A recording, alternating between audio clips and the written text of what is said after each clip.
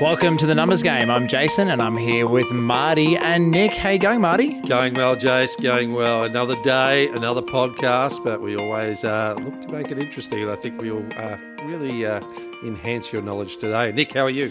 I'm well, mate. Yeah, looking forward to today's topic. Really relevant given what's happening in the world with inflation, rising costs of living, interest rates going up, and people actually getting put off, believe it or not, in a lot of big businesses. So, yeah, looking forward to unpacking some of the stuff we're going to today. How are you, Jace? Really good. Yeah, just full of energy and just pumped that we've kept going after episode 100. I think, don't know whether people thought we were just going to, raise the bat and retire, but we haven't. We're here. We're going to continue to deliver as much value as we can. And I'm excited for this episode led by Nick. Before we jump into it, just going to say that this one's proudly brought to you by Future Advisory, my great team that allow me to be here with you guys. And, they're there.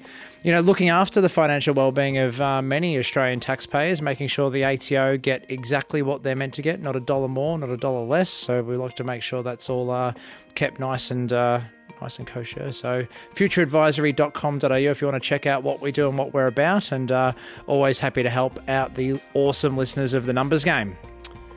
With that in mind, Nick, how are we helping the listeners of the Numbers Game today? What do we got? Well, we're talking about financial well-being in the workplace or the impact that it has on the workplace. So I think as much as helping consumers, this is helping business owners. Sure. And this is something that I wanted to talk about because as a business, we are now offering a service to corporates, and that's going really well. So the feedback that we're getting means there's actually a need there, and I thought it would be interesting to talk about it. So we will go into a business, let's say they've got 50 staff, and we will present to the staff on financial wellbeing. So basic things, budgeting, savings, how to get into a property if that's what you want to do, putting money away for the future, what does that all look like? And it's been interesting is probably the best way to describe it, but there's just such a lack of understanding for a lot of people on how to manage money. And we are financial planners, and again, I've spoken about this prior, but a lot of people associate financial planners with, okay, where do I invest my money if I'm wealthy? But it's so much more than that. And going in and doing these wellbeing seminars, you understand how so many people don't have the basics down pat. So it's really important that I think groups like us continue to go out to businesses and talk about this sort of stuff. But why it's relevant at the moment, you've got inflation, so everyone's paying more for their groceries and their fuel. You've got interest rates going up, everyone's paying more on their home and investment loans.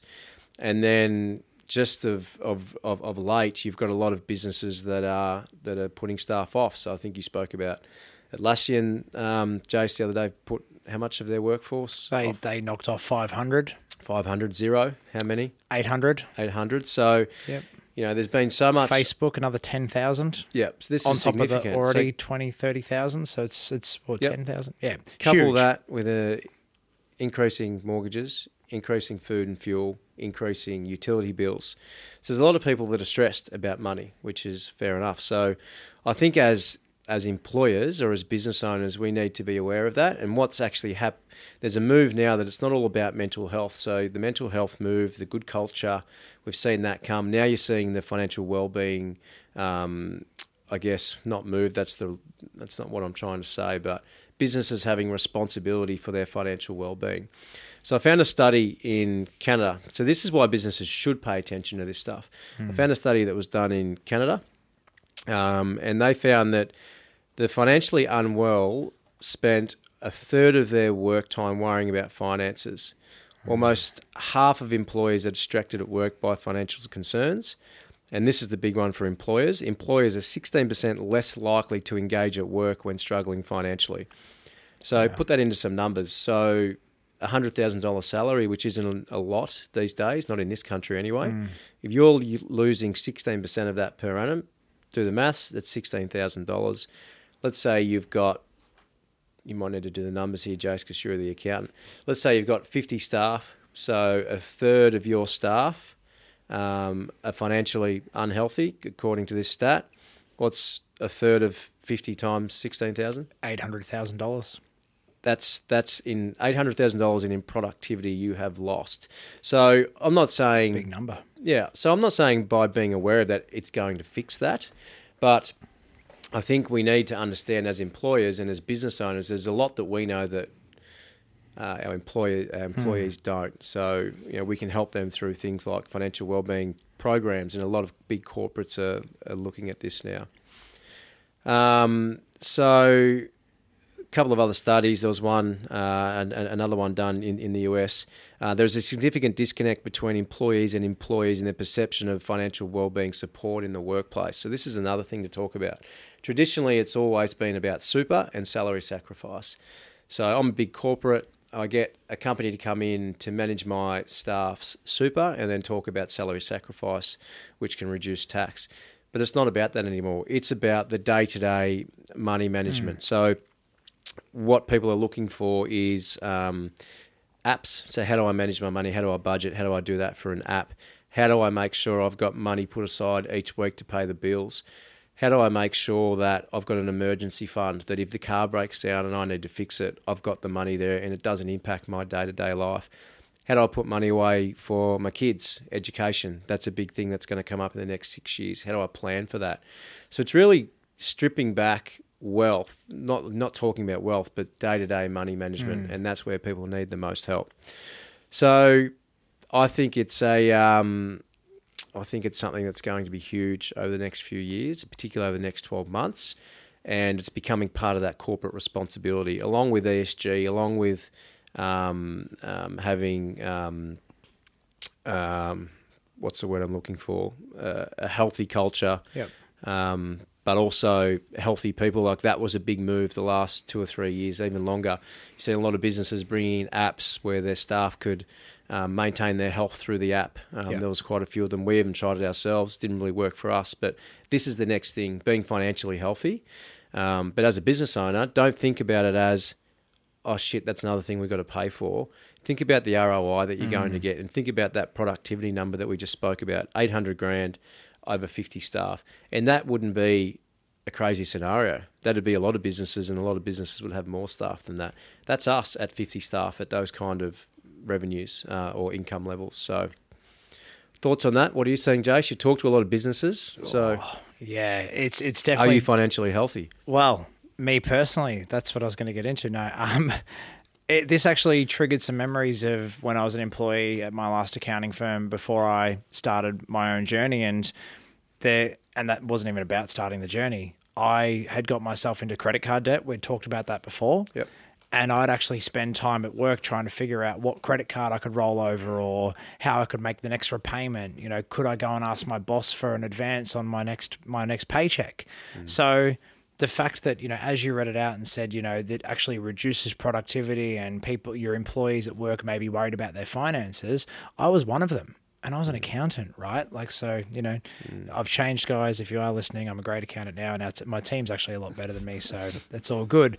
But this is real. And I can actually see it in real life examples where I've heard stories from clients and other firms where employees have come to them with a copy of their home loan statement and gone, my interest has gone up. I'm really struggling. Can you help me, or what do I do? And I think a lot of the time, the impulse reaction from a lot of business owners may be to think, shit, I've got to give a pay rise. But it doesn't have to be that you have to give a pay rise. Imagine if your employees were financially educated and they understood their budget, or if they even had a budget full stop. Because, the percent of people out there that don't have a budget and are flying blind and living paycheck to paycheck, imagine the impact of having somebody come into your organization and educate your team on how to do that. So I love it. And from a timeliness point of view of you bringing this up, I mentioned a few over the last couple of weeks, I was at an accounting and business expo. And I believe her name was Emma Bassett. She founded a business called UTax. And what she does is she was going into some big corporates and doing deals with them to get to present to their employees on the best way to help their tax situation, how to maximize their deductions, how to look after the bits of paperwork they need to do. So even doing your tax is a stressful thing for a lot of employees and a lot of business owners.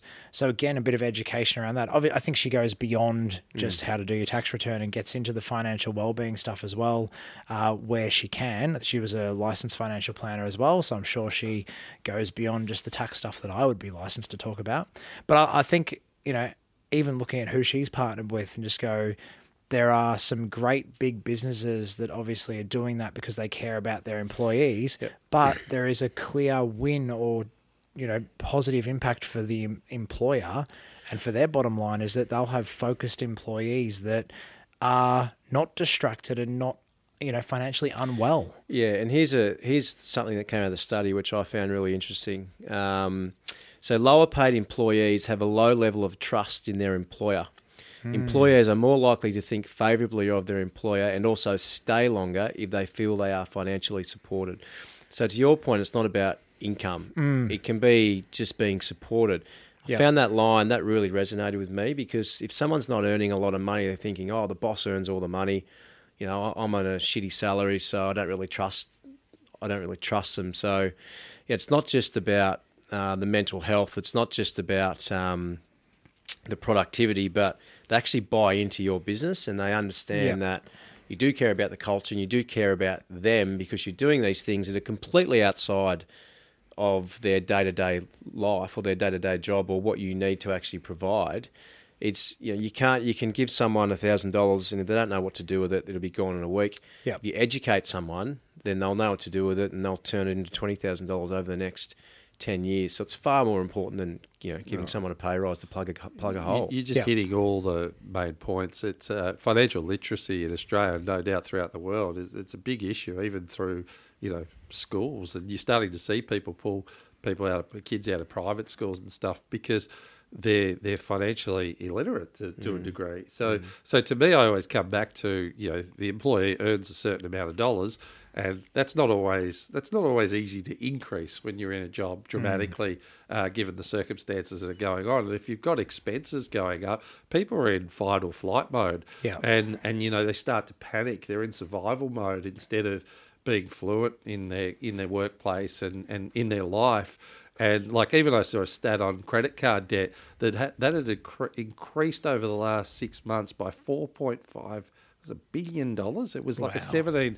People are actually utilizing their credit cards. So it's they're not changing the habit. They're trying to keep their habits intact by now using debt. And then what happens? They chase bad debt after bad debt to try and maintain that, and eventually they fall off the cliff. So now that's an extremity there, what I'm describing, but it shows you how difficult it is to change a financial habit. So, and you don't know what you don't know. So having your employer teach people about financial opportunities, how to budget effectively, how to cut costs effectively, where to cut costs, how to invest for the future, how to play out a 6-month term, how to survive. It's it all plays a part in that support mechanism that you talk about, Nick. And I think we just don't do that well enough in companies. We don't do that well enough at schools and supporting people in general. And I think there's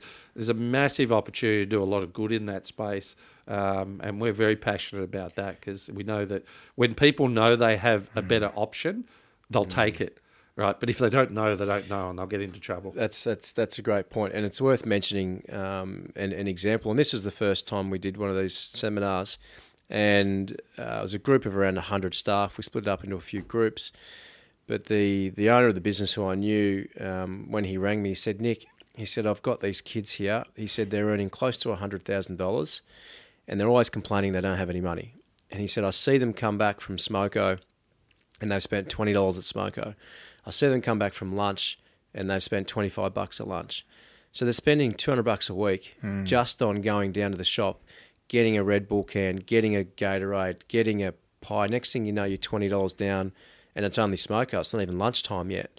So what I'm hoping what we can do is go in there and just explain the power of not spending 100 of that. Maybe spend $100 a week or $80 a week on your lunches. Bring the rest from home what would $100 a week do over the next 10 years? Yeah. And to your point, Marty, they probably have never been exposed to that. So if you can expose them to where they can be by making some small changes, particularly at a young age, and I've spoken about this a lot on the podcast, but my passion is making those little changes early because I didn't do it because I wasn't aware of it. And if I knew what I knew now in my mid-20s, I'd be in a completely different position financially. So for me, it's not just about going in there and fixing a problem. Yep. That's obviously part of it for some people, but it's also showing Strategies particularly for life, for living. kids the opportunities they have with not a great deal amount of money. You don't need to be on 200,000 to set yourself up for life. You know, you can be on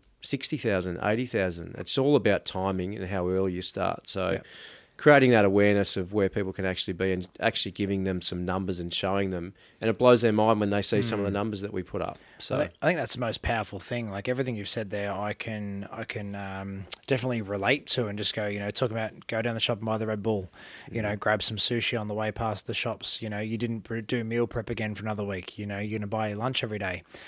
And when you think about it, 1 week, 50, 100, $200, no big deal. 2 weeks, 50 weeks. And all of a sudden you map that out over a bigger period of time and show what that money could have done if it was elsewhere. That has the powerful impact. And again, I'm the same as you, Nick. I wish somebody showed me that when I was 18, 19, 20, 25, 27, 30. Recently started to understand it now and, pulling back a little bit. Case, if we can start meal prepping again, that'd be great if you're listening. But yeah, so no, I think, what you're doing there is absolutely unbelievable. And, having seen the difference that our services make in people's lives, and again, you innovate in yourselves, your message that you've touched on is it's not about the wealthy using a financial advisor to get ahead. It's actually the people who need it the most are the ones that are doing it a little bit tough and do need a hand with their budget. And it does not have to be expensive to get started. Yeah, and to that point too, we're also looking at different demographics. So, you might go into a business like we did, the one I was just talking about, that 100 staff. They had a few staff that was sort of aged 20 to 30, some aged 30 to 40, but a majority were aged sort of 45 to 50 plus. So they were sorted financially. They had a handle on things, but they had no idea what retirement looked like. So you can actually tweak the education that you give. And I know I did say it's not all about super, but for some people, they want to understand that. They want to understand what the path to retirement looks like because most of them don't know. They're just working and they're hoping things are going to pan out. So we are, I guess, changing the presentation up based on the demographic, and it's working really well. But again, what that makes you realise is the gap in knowledge between one person to the next to the next. Yeah. All these things you think are just common sense. They seem like common sense for us because we're in it every day. But if you're not exposed to it, you don't know. So. And persistence and resilience on a strategy once you get the education, like you said, that we talk about in other episodes, that compound effect. If you're putting $40 away a week and it's over 40 years and you're in the habit of doing that, 8% return. And that's the strategy. You don't have to worry about what the market's doing and getting emotional from day to day. You've got a clear strategy for the long term and you know what it's going to do for you. And it always surprises people to see what that compounding effect is in 30, 40 years, particularly with young people. And it's and once they know it, they make better choices because they want to be set up by the time they're 45, by the time they're 55. And that education certainly wasn't around in the school days when I was growing up. But now Charlie, $20 a week, gets put away. He knows the return on it. He knows the outcome because, again, just that fiscal education allows him to see how money can work for you rather than you work for money. And it's one basic tool, but I hope that he carries that for the rest of his life with anything he wants to do. And where are you going to... You could spend that on lollies. Yeah. And I'm talking real basic here, but you could spend that on toys or you can put it away and set yourself up. So maybe there's a balance, maybe a little bit on lollies. Yeah. But And look, Charlie also listens to every episode of the Numbers Game apart from the one where you drop the F-bomb. So we had to ban that one from the household. For Nick, curious myself, if there's a business owner out there that has a big team and they're worried about the financial well-being, or an employee out there listening who thinks that could benefit their whole organisation, is this something people should reach out to you or Innovate to organise? Definitely, and it doesn't have to be a big team. Yep. We presented to 8 last week. Awesome. The director was an existing client and wanted us to come and talk to his staff. So yeah, definitely, and we can cater for all different demographics, and we can tweak the presentation to make sure it's relevant. Sometimes we run 2 or 3 presentations for one group. Yep. And we run different presentations based on age groups and whatnot. So, yep, we can help all businesses, big or small. No, love it. There's a big impact that can be had from that for those businesses and the people there. So, yeah, I think that's a fantastic thing you guys are doing. And I'm generalising, but if we save $10,000 on a mortgage for someone and we create $10,000 through an investment, doesn't matter what it is, but they get the strategy piece and it's healthier in the workplace and it helps the business owner as well as the team, then there's so much value to be added. It doesn't have to be overcomplicated, but it's just effective. As a business owner, we take it for granted because most of our staff are in this game. Correct. But as a business owner, you actually have to think about this now. Do. The bigger corporates are doing it. It's up there with mental health. It's up there with ESG. So it's up there with physical health as well. And just that stat alone, 16% productivity gone. So you think about how hard it is, number one, to find staff, number two, to retain them. If you're then losing 16% of productivity, then what's that doing to your bottom line? So, I'd urge you to really think about this as a business owner if you've got staff. Yeah, it's an employee value proposition, but it's also a real accelerator for the business, treating your people well in that financial aspect of well-being. So, very good. Absolutely love it. It's once again an example of how listening to the numbers game can provide some great value in your life, and potentially getting 2 of the superstars of the show out to the business to talk to people live and in the flesh, which is really exciting to have been in the studio with you guys to record a couple of eps. And to our listeners, once again, thank you for tuning in and listening. We love having you as part of the numbers game audience, and please subscribe, like, follow. We're due for a couple of 5-star reviews, actually, whether you're on Apple Podcasts or Spotify or whatever you're doing. So don't forget to jump in and give us your feedback. Hopefully all good. And until next time. Game over.